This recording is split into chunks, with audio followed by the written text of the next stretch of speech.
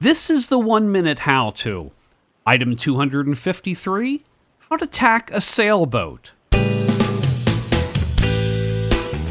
Hello everyone, this is George, your host. On this show we've got Kristen Berry, and he's going to explain to us how to tack a sailboat. Kristen, can you first tell us a little something about yourself? Sure. My name's Kristen Berry, and I'm a recovering political activist who gave up politics at the end of the 2006 election cycle to become a professional sailor. I give sailing lessons, and I'm sort of a private trainer or personal trainer for folks who have sailing goals. I also do corporate team building events on sailboats. Kristen, could you set things up for us first? Tacking a sailboat is a fundamental maneuver that all sailors must know how to do, and one that is easy to master. Because of how a sailboat uses the wind to move, it cannot sail directly into the wind. Therefore, in order to get to any destination that is upwind, we have to tack. Okay, Kristen, if you're ready, then you've got 60 seconds. All right, here goes. In this maneuver, the bow of the boat goes through the eye of the wind, and tacking from close-hauled to close-hauled, or as close to the wind as we can sail, will change a boat's direction by approximately 90 degrees. You can tack from any point of sail, but because during a tack the wind crosses the bow of the boat, you're always tacking at a minimum from close-hauled to close-hauled. When tacking close-hauled to close-hauled, it's important to determine when to stop the turn.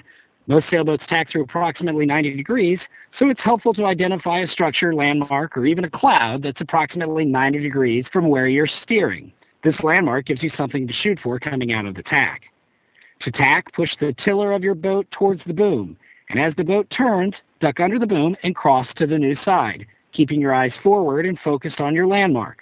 As the boat turns to the eye of the wind, you'll switch from heading towards the wind to away from the wind. Keep steering away from the wind until your sails fill. Congratulations, you just tacked. When you're first learning to do things like tacking a sailboat, what's the best size sailboat to begin learning with? Well, the only one you can get on, whatever that is where I would start. But I think dinghies and small boats, say less than 20 feet, are the best place for sailors to start. They give you immediate feedback. It's hard to get into trouble on a boat that size, and they're just a heck of a lot of fun. When I lived in Annapolis, I would see the mids in these little tiny boats all the time out on the creek working their way around. Sure. I figured that you probably start small and then end up getting larger as time goes on.